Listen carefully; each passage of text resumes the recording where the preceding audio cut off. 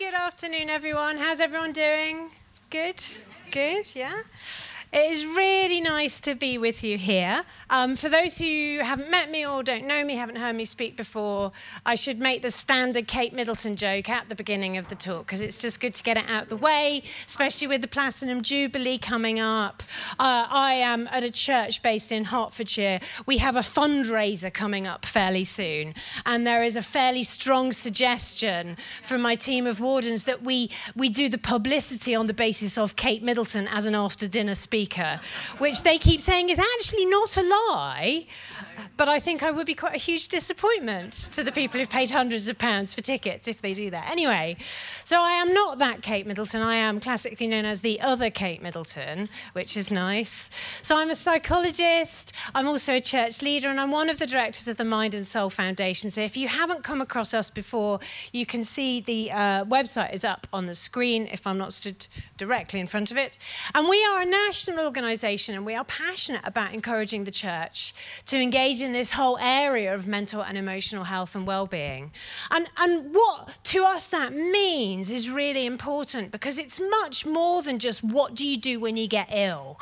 It isn't just understanding illness really well, although that's important, talking about it more, breaking down stereotypes and supporting people, equipping churches to support those who are struggling. That is important. But there's a bigger message that we're really passionate about, which is, what does it mean to do life well? How do you flourish and truly thrive, particularly in a season that is tough? So how is it possible not just to survive, but to thrive when actually life's been really rubbish for a couple of years? What do you do when your trajectory of what you thought life was going to be like just isn't the way that it goes, when you hit something that you didn't expect, when you start to struggle or encounter something that's really difficult? So we're interested in supporting people and talking about how we manage some of that in life and how you deal with and understand things like our emotions, things like stress, the sort of stuff that can lead to illness if we aren't supported well, if we don't understand those things well. And that, to me in particular, is something that I'm really passionate about at the moment, because it's so good. We as Mind and Soul, we've been working for a couple of decades in this field. 20 years ago, our main work was just getting the church to talk about mental health at all, because it just wasn't talked about. You came to a conference, or if you went away to one of the big summer events, you'd be lucky to find a seminar that talked about mental health at all. So we spent the first 10 years campaigning for that and just trying to talk to people about this topic. Well, now, of course, wonderfully, that really has changed, and particularly coming out of pandemic. We are having so many conversations about mental health and well-being. In fact, to the degree that my daughter, who is 17, if I talk about mental health, she will go, oh, because she is so fed up of people wanting to talk to her about her mental health and well-being. We talk about it a lot. But what we now have a really vital responsibility to do, particularly as people of God, as people of the church, as people holding a hope and a light in dark times that perhaps won't be found anywhere else. We have this really important responsibility to talk, to shape that conversation, to talk not just about illness, which, especially in the rising generations, our young people and our young adults hear a lot about, but to talk about, how do you hold life well? What does real life look like? What does real faith look like when you encounter the struggles that life so often throws at you? How do you get through stuff so that you don't just hit problems, struggle, and then label yourself as ill and then feel trapped there without any real hope? What does it look like to do life alongside difficult emotions, difficult experiences, and maybe to come out of the other side of those things? So that's something we're really passionate about. And it's particularly something that underlies this topic that we're going to talk about today. Because the question that's on the screen is the one that I had asked to me so much this year. So much, particularly at the beginning of the year, as we sort of ploughed our way through this continuing mess of pandemic. And then as we sort of just came out of that, we were just starting to feel like we were getting our feet back on solid ground. And then we hit war. And and we hit the challenges and questions around that. Come on in, grab seats, don't worry, everyone. And you know, I've got a 10-year-old and a 17-year-old, and we've just come out of him saying, like, what is it next, Mum? Zombies, then. And suddenly he's like, oh, I know what's next. It's World War III. And I'm like, yay, this is great. No, it's not great. And just thinking, how is this the world that we're encountering? When will it get better? When will life start to settle down? And, you know, so many of us are processing some of those difficult questions as we've come out of everything that we've been through. But also, these things are part of life, loss, trauma, tough times. How do we journey through those things as people so that we are not just accepting and holding and talking about the bad things, the difficult things that they produce, but like I say, so that we're talking and thinking and supporting people to come through them well? So that's what we're going to talk about today. And so these really are those moments in life where you hit something that's just those moments where everything in your mind just sort of rebels against what's happened. Like, no, this cannot be happening. And sometimes those are the shock moments, the tragedy, the phone call in the middle of the night, the sudden accident, the moment of violence, something that you never saw coming. I bet, like me, many of you remember those moments, even as we went into the pandemic, where suddenly it was all announced that we were going into lockdown. I remember sitting watching my son eating his breakfast for the last day of school, thinking, I can't send my kid to school. That's really weird.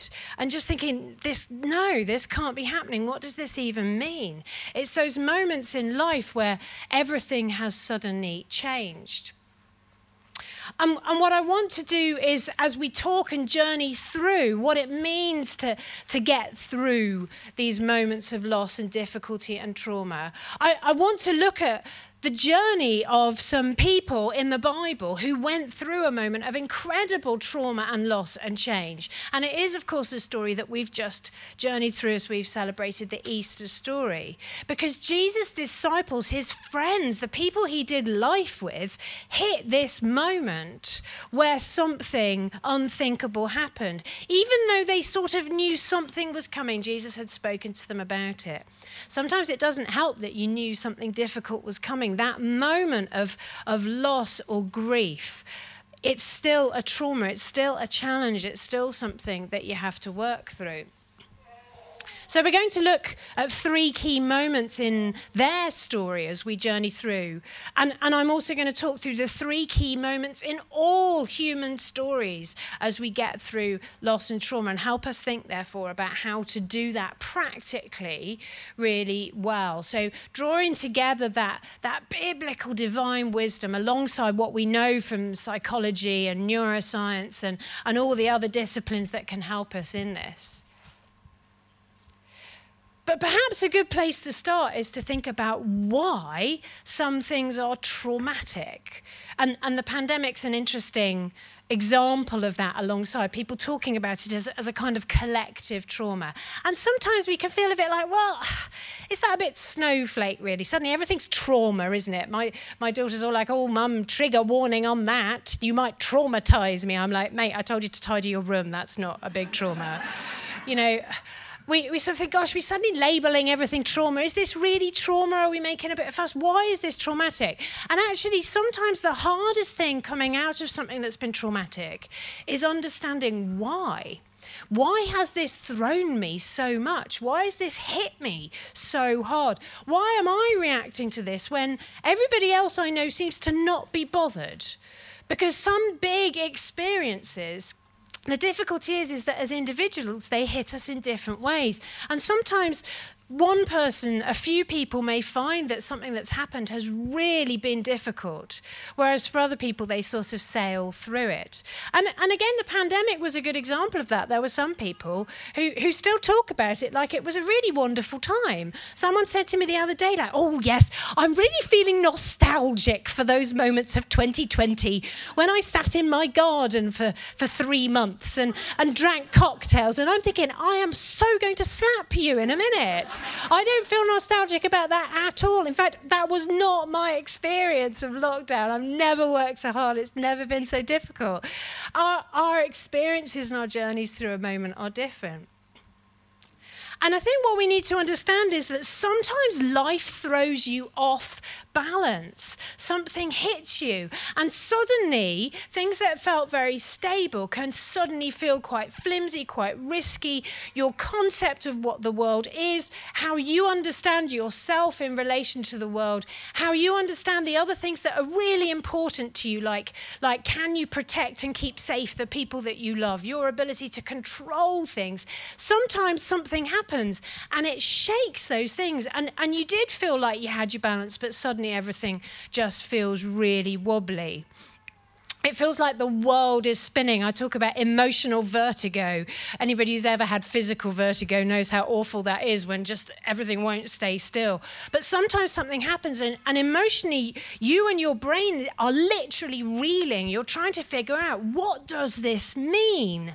And that is what we mean psychologically when we talk about trauma. It's not something necessarily about the magnitude or the violence or the suddenness of an event. It's about the impact psychologically that it has on everything that makes your world feel stable. So you can think about your sort of psychological stability. Always fun to talk about how stable you're feeling. I don't know how stable anyone else is feeling today. Let's not go into that. Anyway, your psychological stability, it's a bit like a Jenga tower. There are some factors in your life that are absolutely foundational to how stable you feel. They really, really matter. And it's different for all of us. So for me, I've still got quite young kids. My ability to look after my kids and keep them safe, that is absolutely solidly important to me. Other people, you'll have different experiences. It may be something about your own identity, something about your world, the vital key anchor people in your world. We all have things as part of our sort of foundations that are really, really important. You know what it's like when you play Jenga? Some things you can play with a bit, you can pull them out, you can put them on top of the tower, you can change those things, but other things, you pull that out and it feels like there's a risk the whole thing might fall down. So we have to recognize some of those classic core foundations, some of the basic beliefs. Some of these are universal. In psychology, that there's so much written about some of these universal beliefs that we like to hold about the world. Like we like to believe that the world is basically just and fair. Good things happen to good people. Nothing bad will happen to you if you're basically a good person. We're all adults in this room. We kind of know awkwardly that that's not true, but we still sort of live quite a lot of life, la la la la la, trying to pretend that that is true because it's psychologically easier. Young children absolutely do believe that because it's part of their sort of naive psychological protection. They believe that basically the world is a nice, fair place, and it's difficult when that is challenged. Things about your own identity. Do you believe that you are basically a good person? Some people struggle with that anyway because life hasn't given them a fair appreciation of themselves. And that's a sort of long-term challenge. But sometimes things happen which challenge our understanding of ourselves as basically decent, basically capable. You know, you do something just really stupid. Has anybody just ever done something really stupid that's had a bad outcome? You know, you make a mistake and it causes an accident or somebody else gets hurt as a result. Those things are really challenging to us because they, not just because of the rubbishness of that event, but because it questions something that we like to believe about ourselves. We rely on things that we think are stable, people we think are stable, jobs often that we think are stable, home circumstances that we think are stable, financial stability. Oh my goodness, that's been rocked recently. I don't know if anybody like us, we just had the letter from our gas company that is a very, very amusing joke, I hope. But you think that your financial stability is something you can basically depend on for a lot of people. Some people, like I say, have longer term challenges with these things. But if that's something that you've sort of built your security on and it's suddenly challenged, it throws you. Things suddenly feel wobbly. So we need to understand sometimes to think, why has this hit me so hard? Are there key foundations that it's questioned or challenged? Are there things I need to understand about why I'm finding this difficult? The other important background thing that we need to recognize is how our minds deal with information, with stuff that life has thrown at us. And I'm sort of going to simplify this, so if there's any like neuroscientists in the room, apologies for that. But you can sort of think of your brain as having two key storage spaces for the stuff that has happened to you. And one of those is a bit like the bookshelf that for the whole of pandemic, if I was talking to you via the little green dot on my laptop, would be right behind me in the image. I have a bookshelf in my office right behind me. It's for the current books, because I have quite a few books, probably a few too many if you ask my husband. They're the ones that I'm like, I might need to get out now. They're current. They're not the ones that I bought like 30 years ago and forgot I even had and can't remember why I wanted to read them. They're like the current things. So your brain has this short-term store for stuff that is going on now. Maybe there's still some things you might need to understand, to delve into, to think about, to ponder, to process. These things are not finished yet. They're ongoing. But you also have a long-term store. It's a bit like the loft in my house. That's where my husband packs up all the books when he's trying to make space for all the new ones that I've just bought. So these are the ones the place where your brain puts the stuff that is now over and finished with. It's there. You can dredge those things up if you need to, but they're not at the front of your mind. They're not sort of popping up or bubbling to the front of your consciousness all the time, because they're past, they're dealt with, they're put away. And the process of moving information from that short-term to the long-term store is a very important one. You can't just take something awkward that happened and just think, I don't want to think about that, I'm just going to throw it in the long term. In order to do that, your brain needs to feel that you've understood it, that you've processed it, that everything important that you needed to learn from that or that impacts you, that you've managed to take what you need to from it. So if it's question a basic foundation, what does that mean for the future? Does it change the way you need to live? Should you have done something different? Is there a conclusion or something you need to understand from that? Is it saying something to you? All of those sorts of questions have to be answered. And the way that your brain keeps information in that short-term memory store, and even more than that, keeps it at the front of your mind, is by using emotions, awkwardly. The job of particularly negative emotions is to focus your attention on something that's important.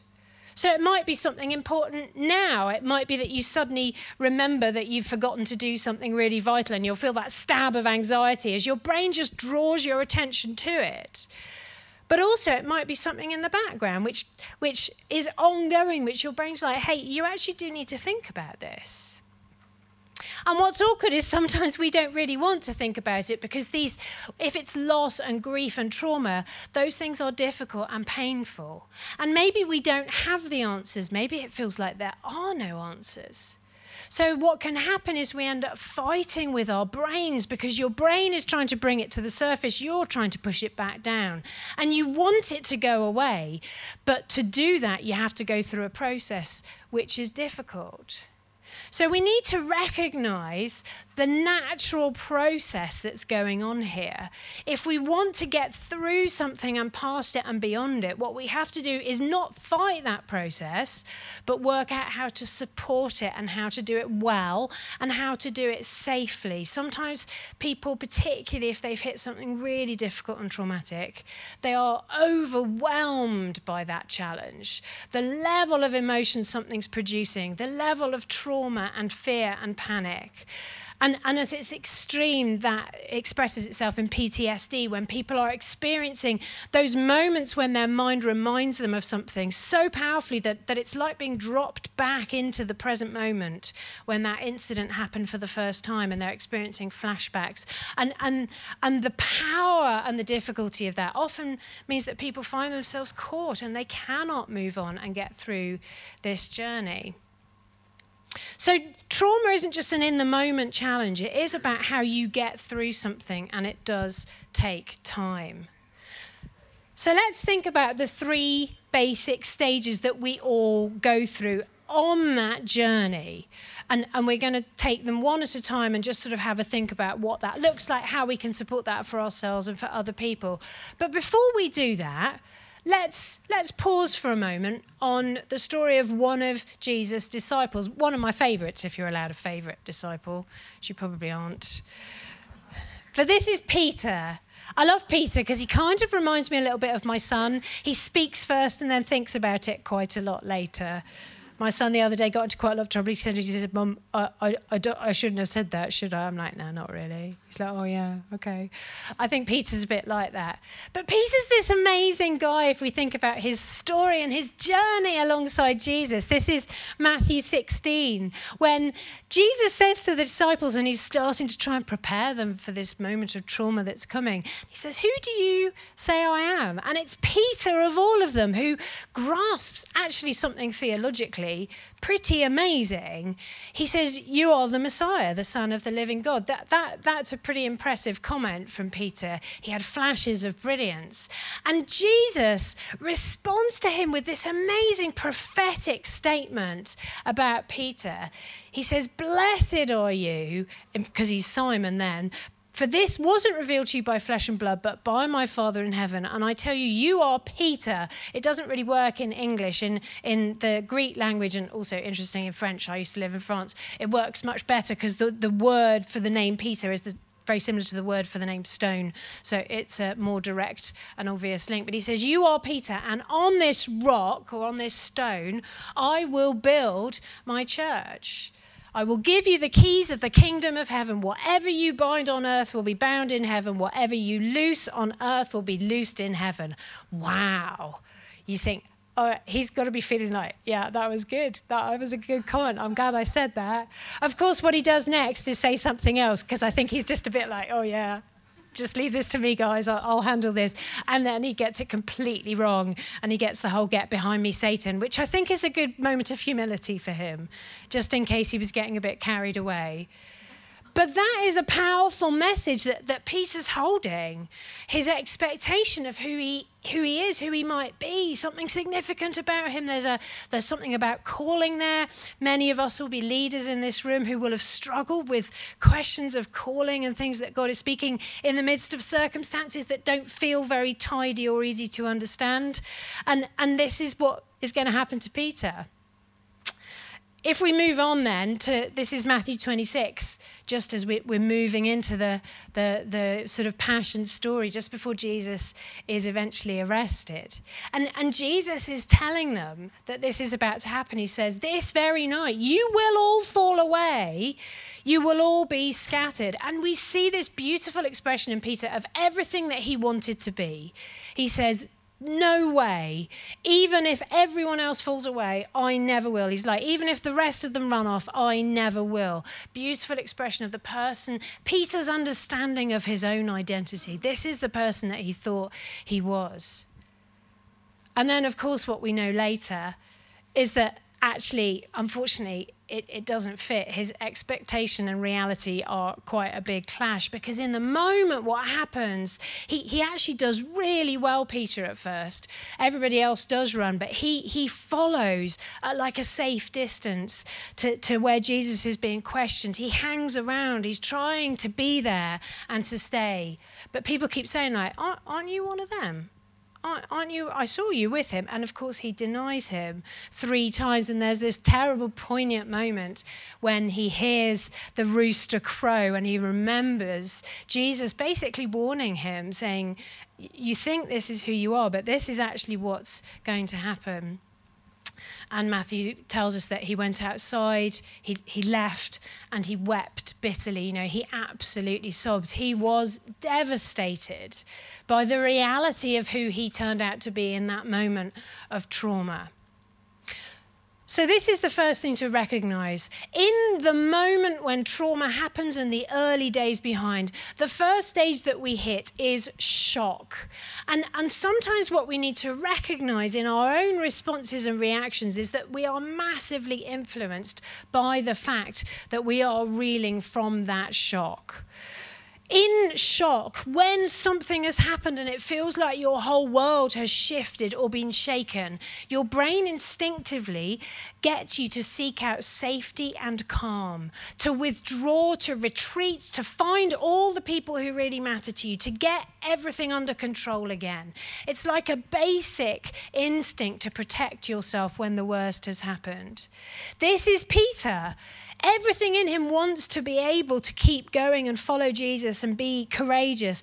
But people keep outing him. They keep saying, "Are you sure it was you? It was you." And his brain eventually just cannot take it anymore. Everything in his mind is saying, get out, find somewhere safe, get away. And so he denies, he denies, he denies. In those moments of shock, your brain is effectively on a sort of emergency mode. It's a bit like, we're not apparently having any fire alarms today, but if we did, I'm sure that this building would have that emergency setting, you know, where all the lights go out except the really important ones, so that you can find your way out and everything.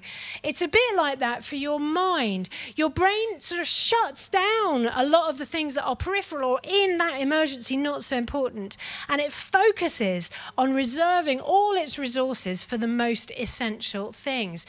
The stress level is really, really high. So one thing that happens is that your ability to think clearly and process and articulate and do all of that complex cognitive processing drops right down. It is not the time to do lots of careful analysis. Your brain just wants you to simplify everything, to think about the stark necessities of this situation. So what happens is that the world starts to feel like a very binary place. Your brain simplifies how it sees everything. So things are either good or bad. You are either right or wrong. Someone is either for you or against you. And the problem is those simplifications are not accurate. Most of life is lived in the grey between the black and the white. But in those moments of shock and trauma, or, by the way, just any high stress or high emotion, so if you're just absolutely furious or really anxious, the same thing happens. You sort of feel that haze in your mind. You can't think clearly. It feels like that's reality. So if you're not for me, I'm sorry, but you are completely against me. Why is everybody against me? You feel like you fail at everything, because if you're not 100% brilliant, then you must be failing. If something difficult happens, it starts to feel like everything in the world is just bad and difficult and doomed. And so in those moments of shock and trauma, it can feel much more overwhelming than it really is. And that's partly what draws you to have that strong instinct to withdraw, to get away, because it just feels too much. It feels impossible. It feels really difficult. Meanwhile, the way you experience your emotions does change. On the whole, people talk about feeling numb.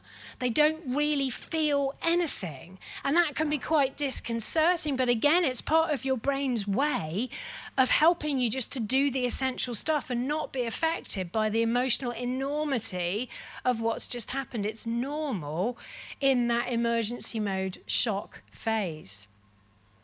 So what we need to recognize in that shock phase is that this is not you at your normal functioning capacity. This is you in an extreme emergency scenario. We need to understand why we're thinking and feeling differently. We also need to recognize that it affects people in different ways. So if something dramatic has happened, but it hasn't particularly threatened you or anyone you love, some people actually really thrive off this emergency mode. The adrenaline high, the excitement. We all knew some of those people going into lockdown, didn't we? Come on, be honest. They probably drove you slightly crazy. They were so excited. They were buzzing. They were arranging new ways of doing things. They were just on a bit of an energy high through the whole thing. Because this sort of drive and the novelty of it and the clarity of focus, if it's not been traumatic for you, can actually feel like quite a positive thing. Let's just think about 3 challenges then around this first phase of shock. The first one is something very important called microaggressions. Now, microaggressions are little things that remind you of a much bigger thing.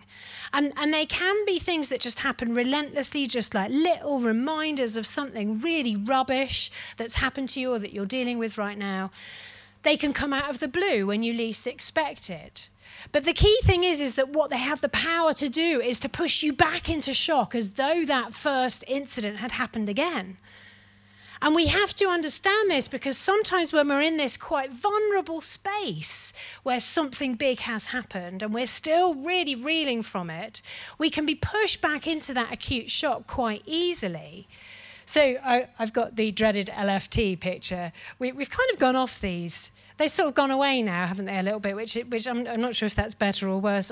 We're still using them quite a lot in our house. But that moment when you thought it was all over and it was all fine, and then suddenly you get 2 blasted lines on one of these things. I spoke to so many people who were like, why am I overreacting to this? Like, why have I just sobbed for like an hour? Because actually it's not that bad, and I really don't feel that ill. Why? Because it's reminding you of a bigger trauma. Why, when someone says something little and snarky to you that's a bit racist or a bit sexist or just idiotic, why do people say, why have I let this upset me so much? No, it's not that you've let it upset you. It's that there is a bigger thing here that is really rubbish and wrong and upsetting. We need to understand that. I don't know if anybody's ever done that thing. Church is a great context for this. That there's that person who there's a tricky issue with, and you're walking around the supermarket and you see them. How many people, let's be honest, have hidden from people in the supermarket? Yeah. I'm a church leader. I do it all the time. Oh no, just not now. Why? Because all you have to do is smile. Morning. Yeah, it's all right, fine. Why? Because it's a bigger thing that's actually really difficult, and your brain makes the link even if you don't want to. So recognise the challenge of microaggressions. Number 2 in this phase is that, oh gosh, we love the whole talky thing now, don't we? Oh, you need to talk about that. It's very important to talk. You should get some therapy. We love to do that really, really quickly, but there is a very important psychological safety and security in this early shock phase that says that you probably don't need to talk. And in fact, even if you tried, it would be very, very difficult because your brain's not there yet. You can't think clearly. You're still, what you need in the shock phase is security, safety, quiet, people to look after you. You don't need someone banging on about how you've got to go and see a therapist. And so people mean well, but we need to hold this with wisdom, and we need to hold this sensitively and recognise that people are different. This phase of being in shock and reeling can go on a long time for some people. I'm still doing pastoral visits with people, particularly those who are clinically vulnerable, who are still in shock phase for what happened in March 2020, so 2 years on, they're still reeling. They're still in this phase that they cannot believe that this has happened. They cannot process it.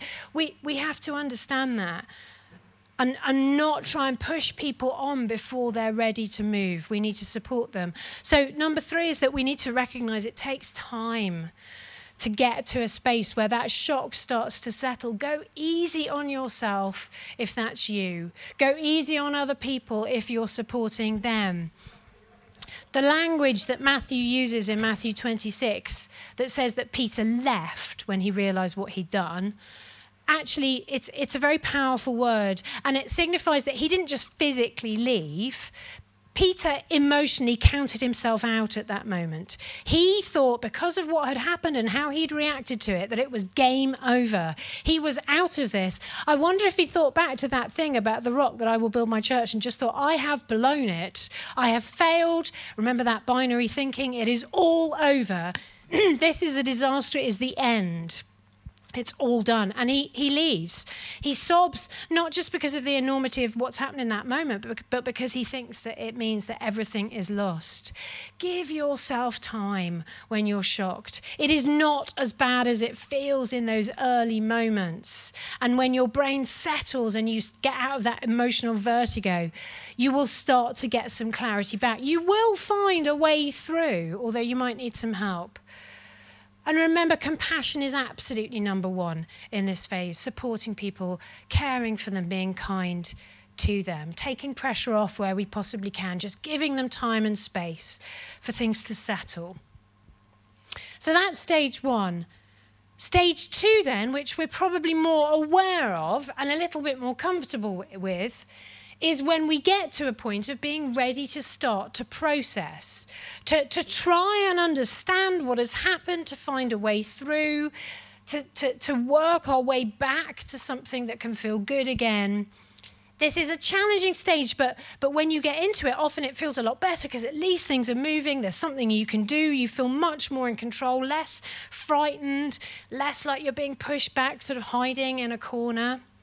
But one of the awkward things about the journey through loss, through trauma, through grief, is that it isn't a straight line. So you don't just do stage 1, right, I've done that, I've hidden for a few days, I've cried more than I possibly thought I could cry, and now, hallelujah, I'm out of it, let's move on. We have to recognise that when we are in this stage 2, that it's quite normal to have seasons, days, moments when we get pushed back into that stage 1. A microaggression, something that happens, something that reminds you of a bigger picture, something that reminds you of a question you don't know the answer to yet, and suddenly it just feels overwhelming again. That is normal. It isn't a sign you're never going to get through this. It's just how your brain copes with it, and it's tough. You know, you've had 2 or 3 days of thinking, I can actually do this, I can cope with the loss of this person or the change in my circumstances, and then just suddenly you have one of those days where it just feels awful and overwhelming and like you're drowning in it all. That's normal, and hopefully in coming days you'll have more of feeling better again. But again, we need to be there with compassion for ourselves and for other people in those moments when things are difficult.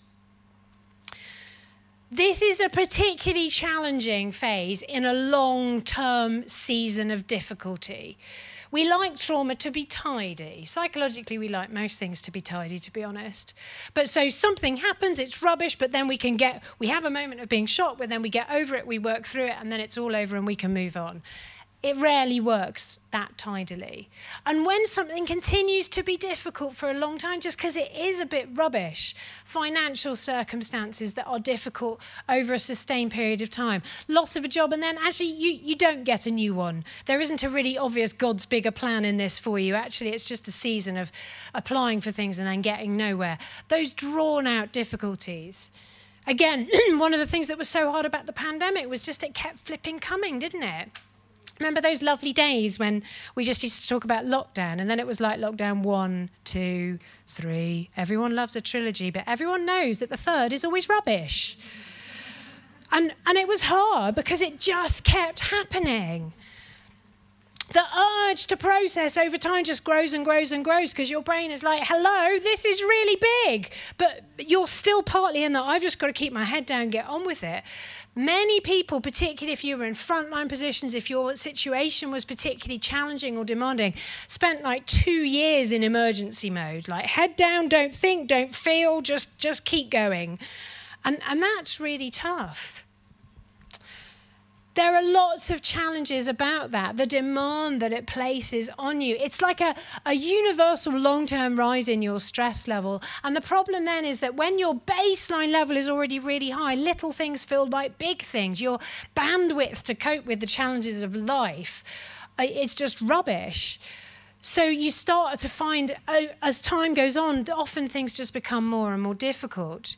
You get more and more tired.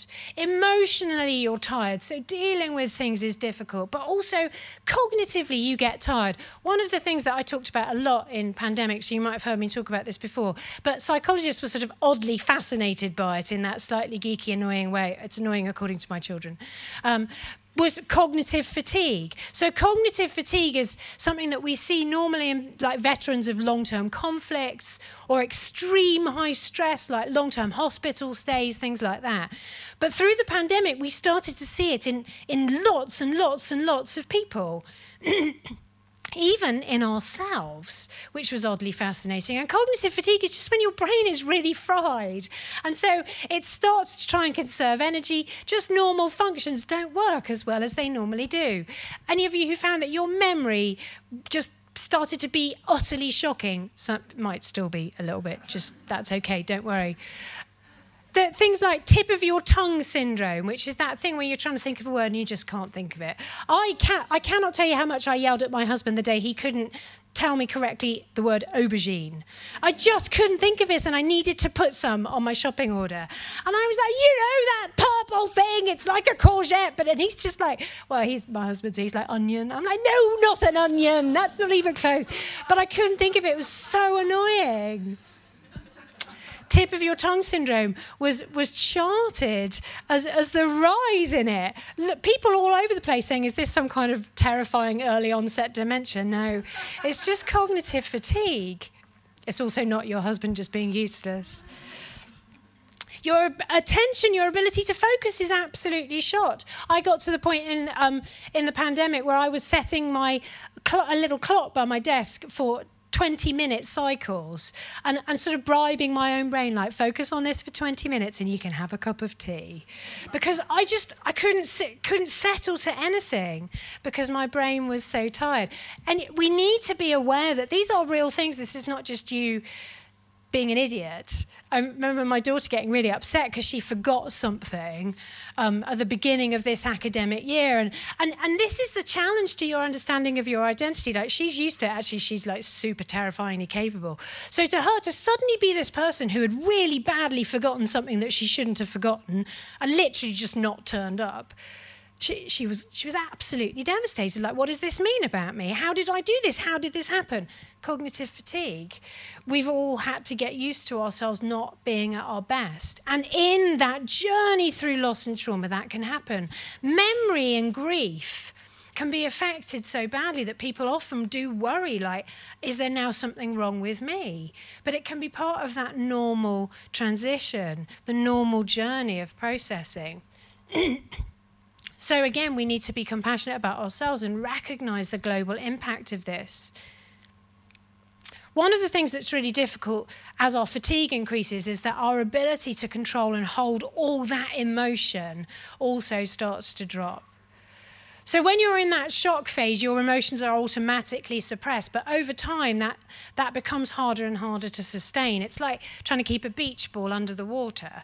It's easy at first, but after a while, as your attention gets dragged to other places, too often it just pops up somewhere where you least expect it. And particularly in long-term trauma, where you're dealing with so much that's so rubbish that you can't solve, it can end up feeling like you're playing emotional whack-a-mole. You know, you're just trying to get on with life and up pops one and there's nothing you can do with it. You can't process it because it's still going on. So bang, down it goes. And then up pops the next. It's exhausting. Also, people get very reactive in their space because their bandwidth is so low and they're already dealing with so much emotion. So conflict can become another problem. So many people encountered marriage difficulties in the midst of lockdown and pandemic. And that's not just because you've suddenly been wedged into the same space. Hey, my husband normally commutes to London. I was like, what do you mean you're going to be at home all the time? This was interesting.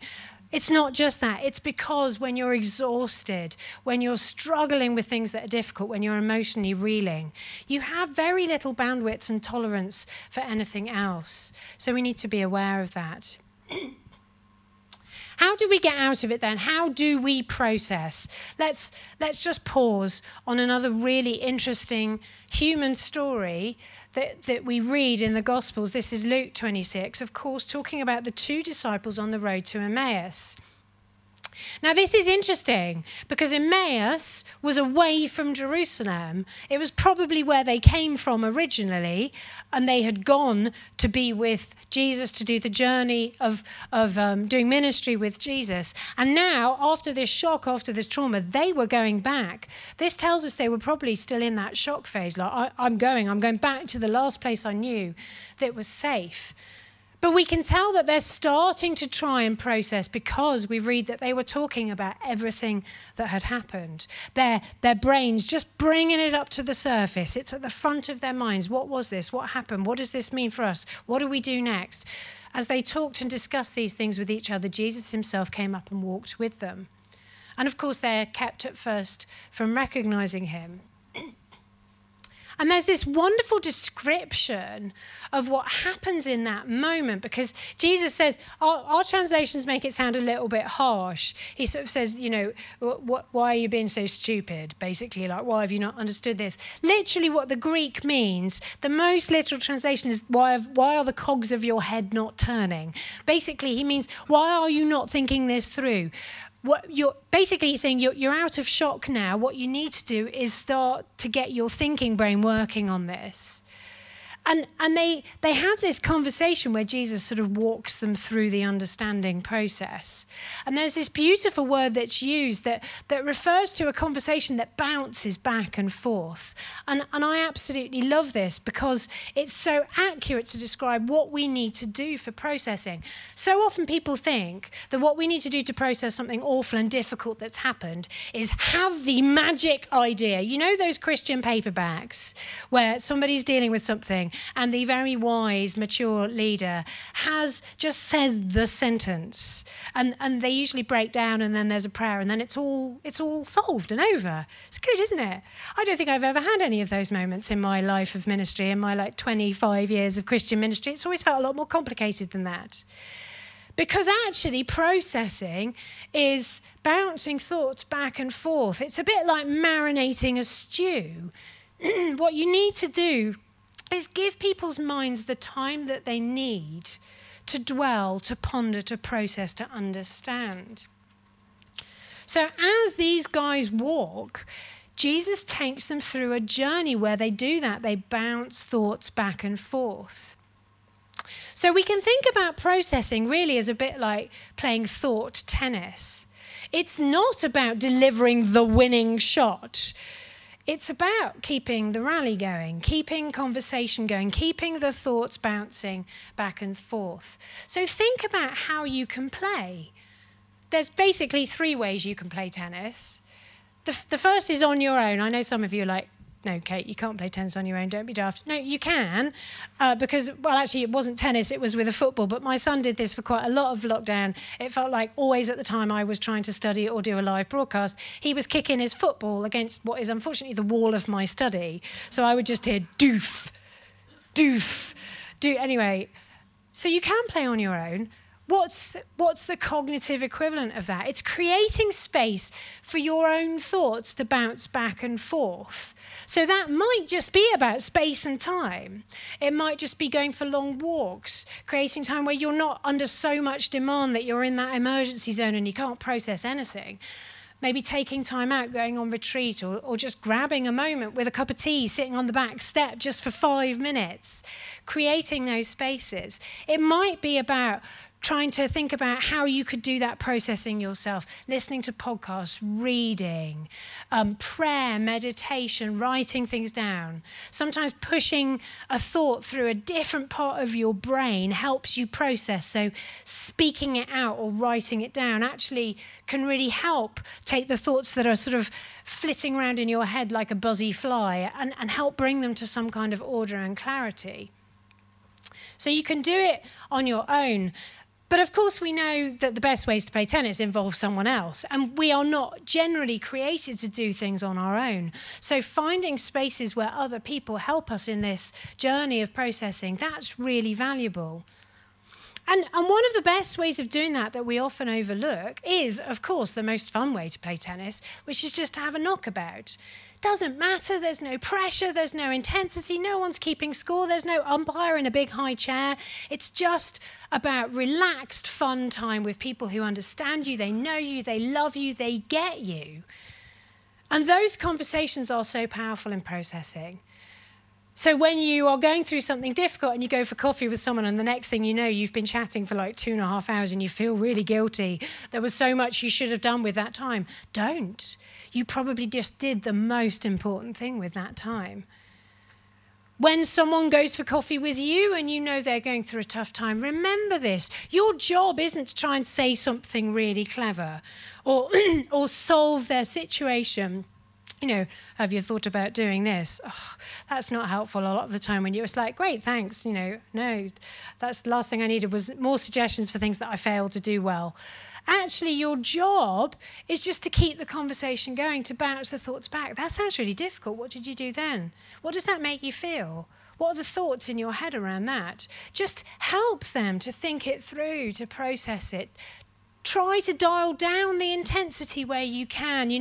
These processing conversations, they can be sort of intense, sat opposite each other, but so often they happen when we're going for a long walk with a friend or having a barbecue together, so it's a relaxed context. Because when the intensity and the pressure is off and we're dropped out of that emergency zone, often it's easier to think and process. Some of those most valuable golden moments actually happen in the times that feel least significant because we are the most relaxed.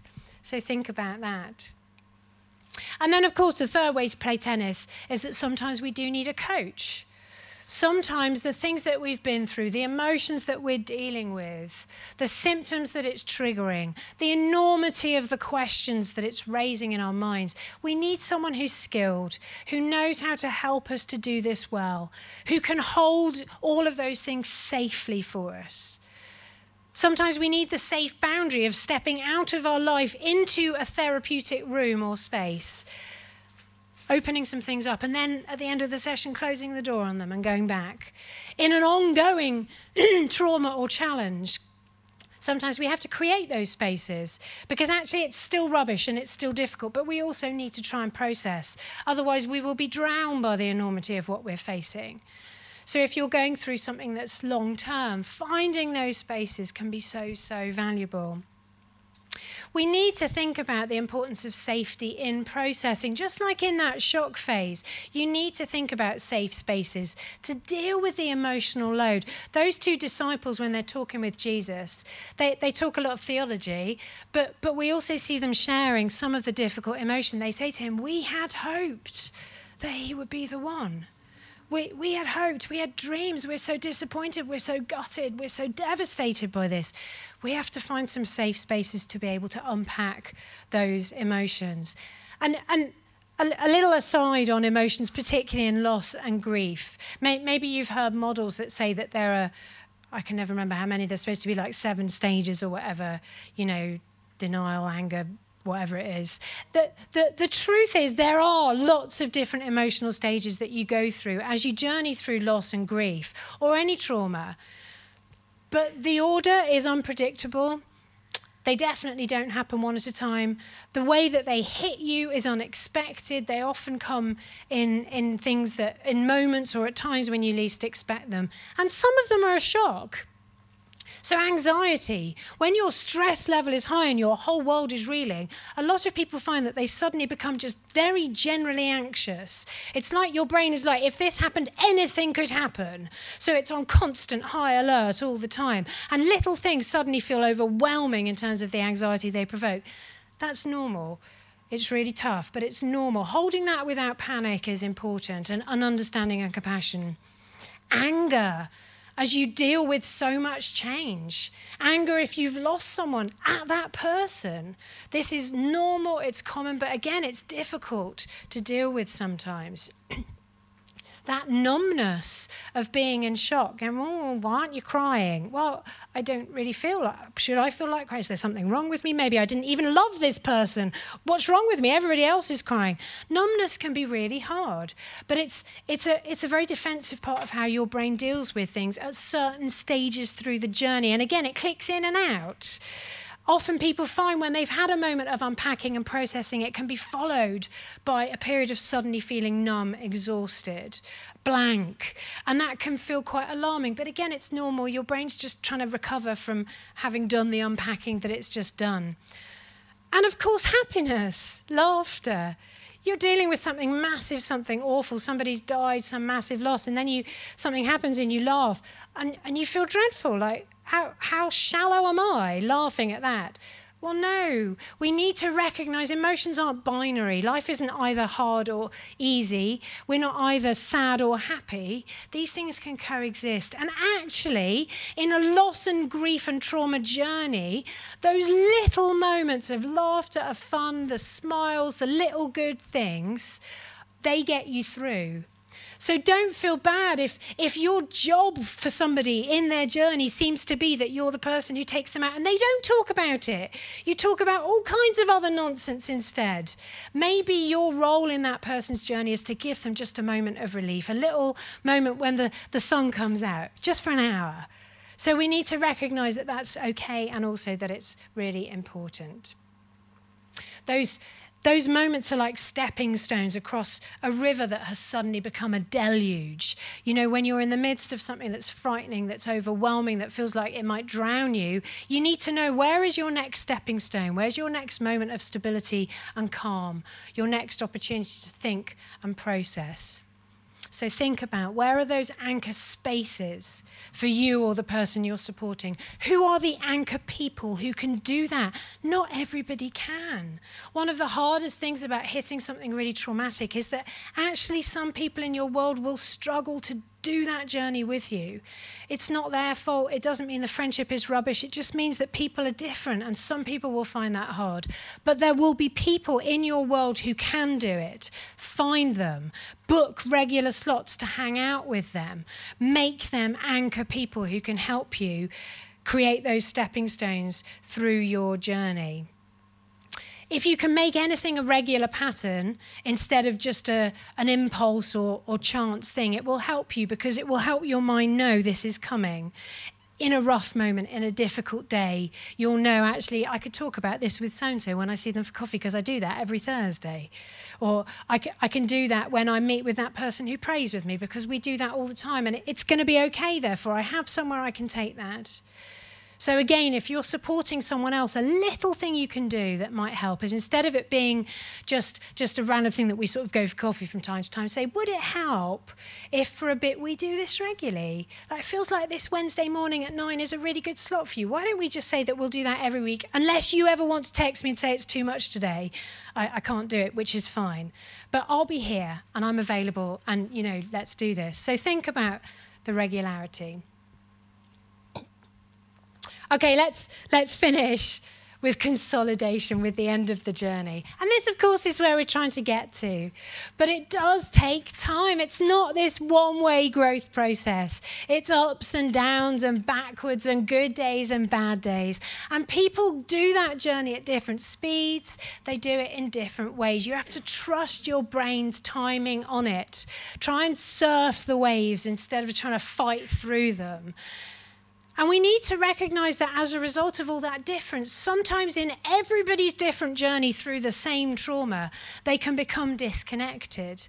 Friends, relations, people you love, you can get thrown apart in a moment when you would most have hoped you'd be pulled together.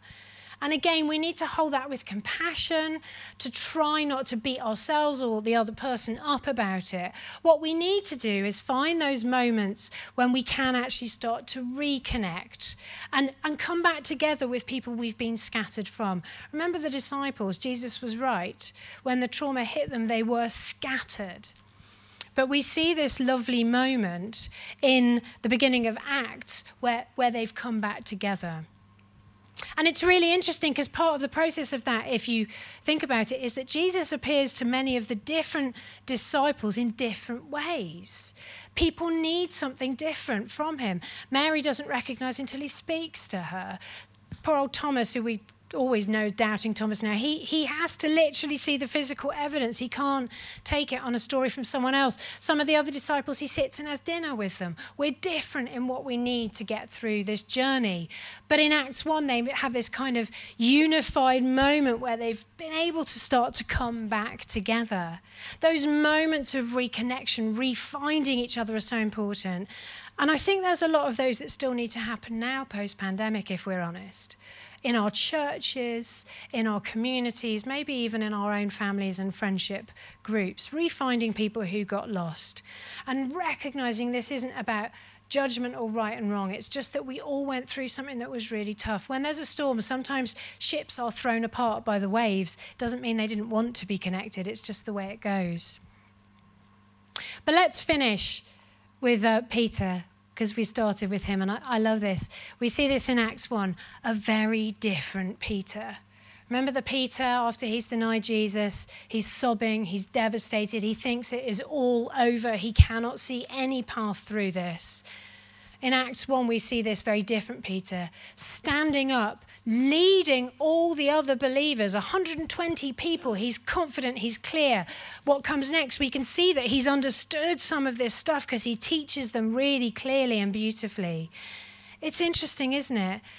Peter thought that what happened to him meant it was all over for him, but it was through his journey, through that trauma. It was because of what he learned in that he was able to find himself and release the potential that Jesus saw in him.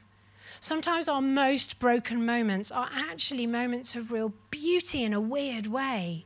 Because as we journey through them, as God supports us to get through the really gut-wrenchingly difficult stuff, we find things about ourselves that release a potential into the rest of our future. Trauma is, by definition, traumatic, but it doesn't just have to be about endings. As we journey through and process, it helps us start to put things back together, and we can find unexpected new beginnings out of that. So let me just finish with this. This is Paul, another of my favourites, Paul, writing about his own journey through so much that was difficult and challenging. Paul was someone who had to question his entire identity so many times, who hit physical trauma, violence, all sorts of challenge and unexpected things in his life. This is what he says. This is like his top tips, I think, for getting through trauma. He says, even in times of trouble, we can have a joyful confidence knowing that our pressures will develop in us patient endurance. And patience endurance will refine our character, and proven character leads us back to hope.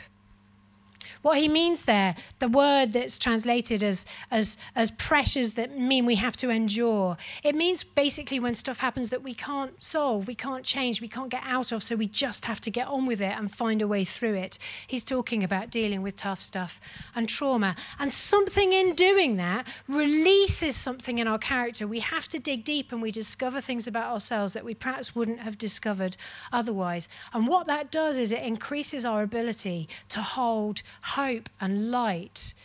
And we can do that for ourselves, for the next challenge that life throws at us, but also we can take that to the people and places that we go to.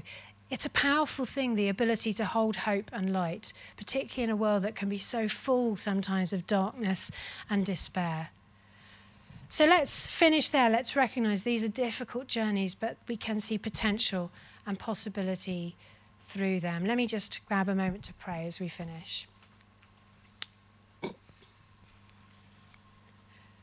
So, Father God, I just want to recognize and hold in this moment that in this room there will be many people who have been through difficulty and pain and moments of loss and trauma, that there will be many of us in this room still dealing with questions, with situations that just feel like they're not right, they're not the way we wanted them to be.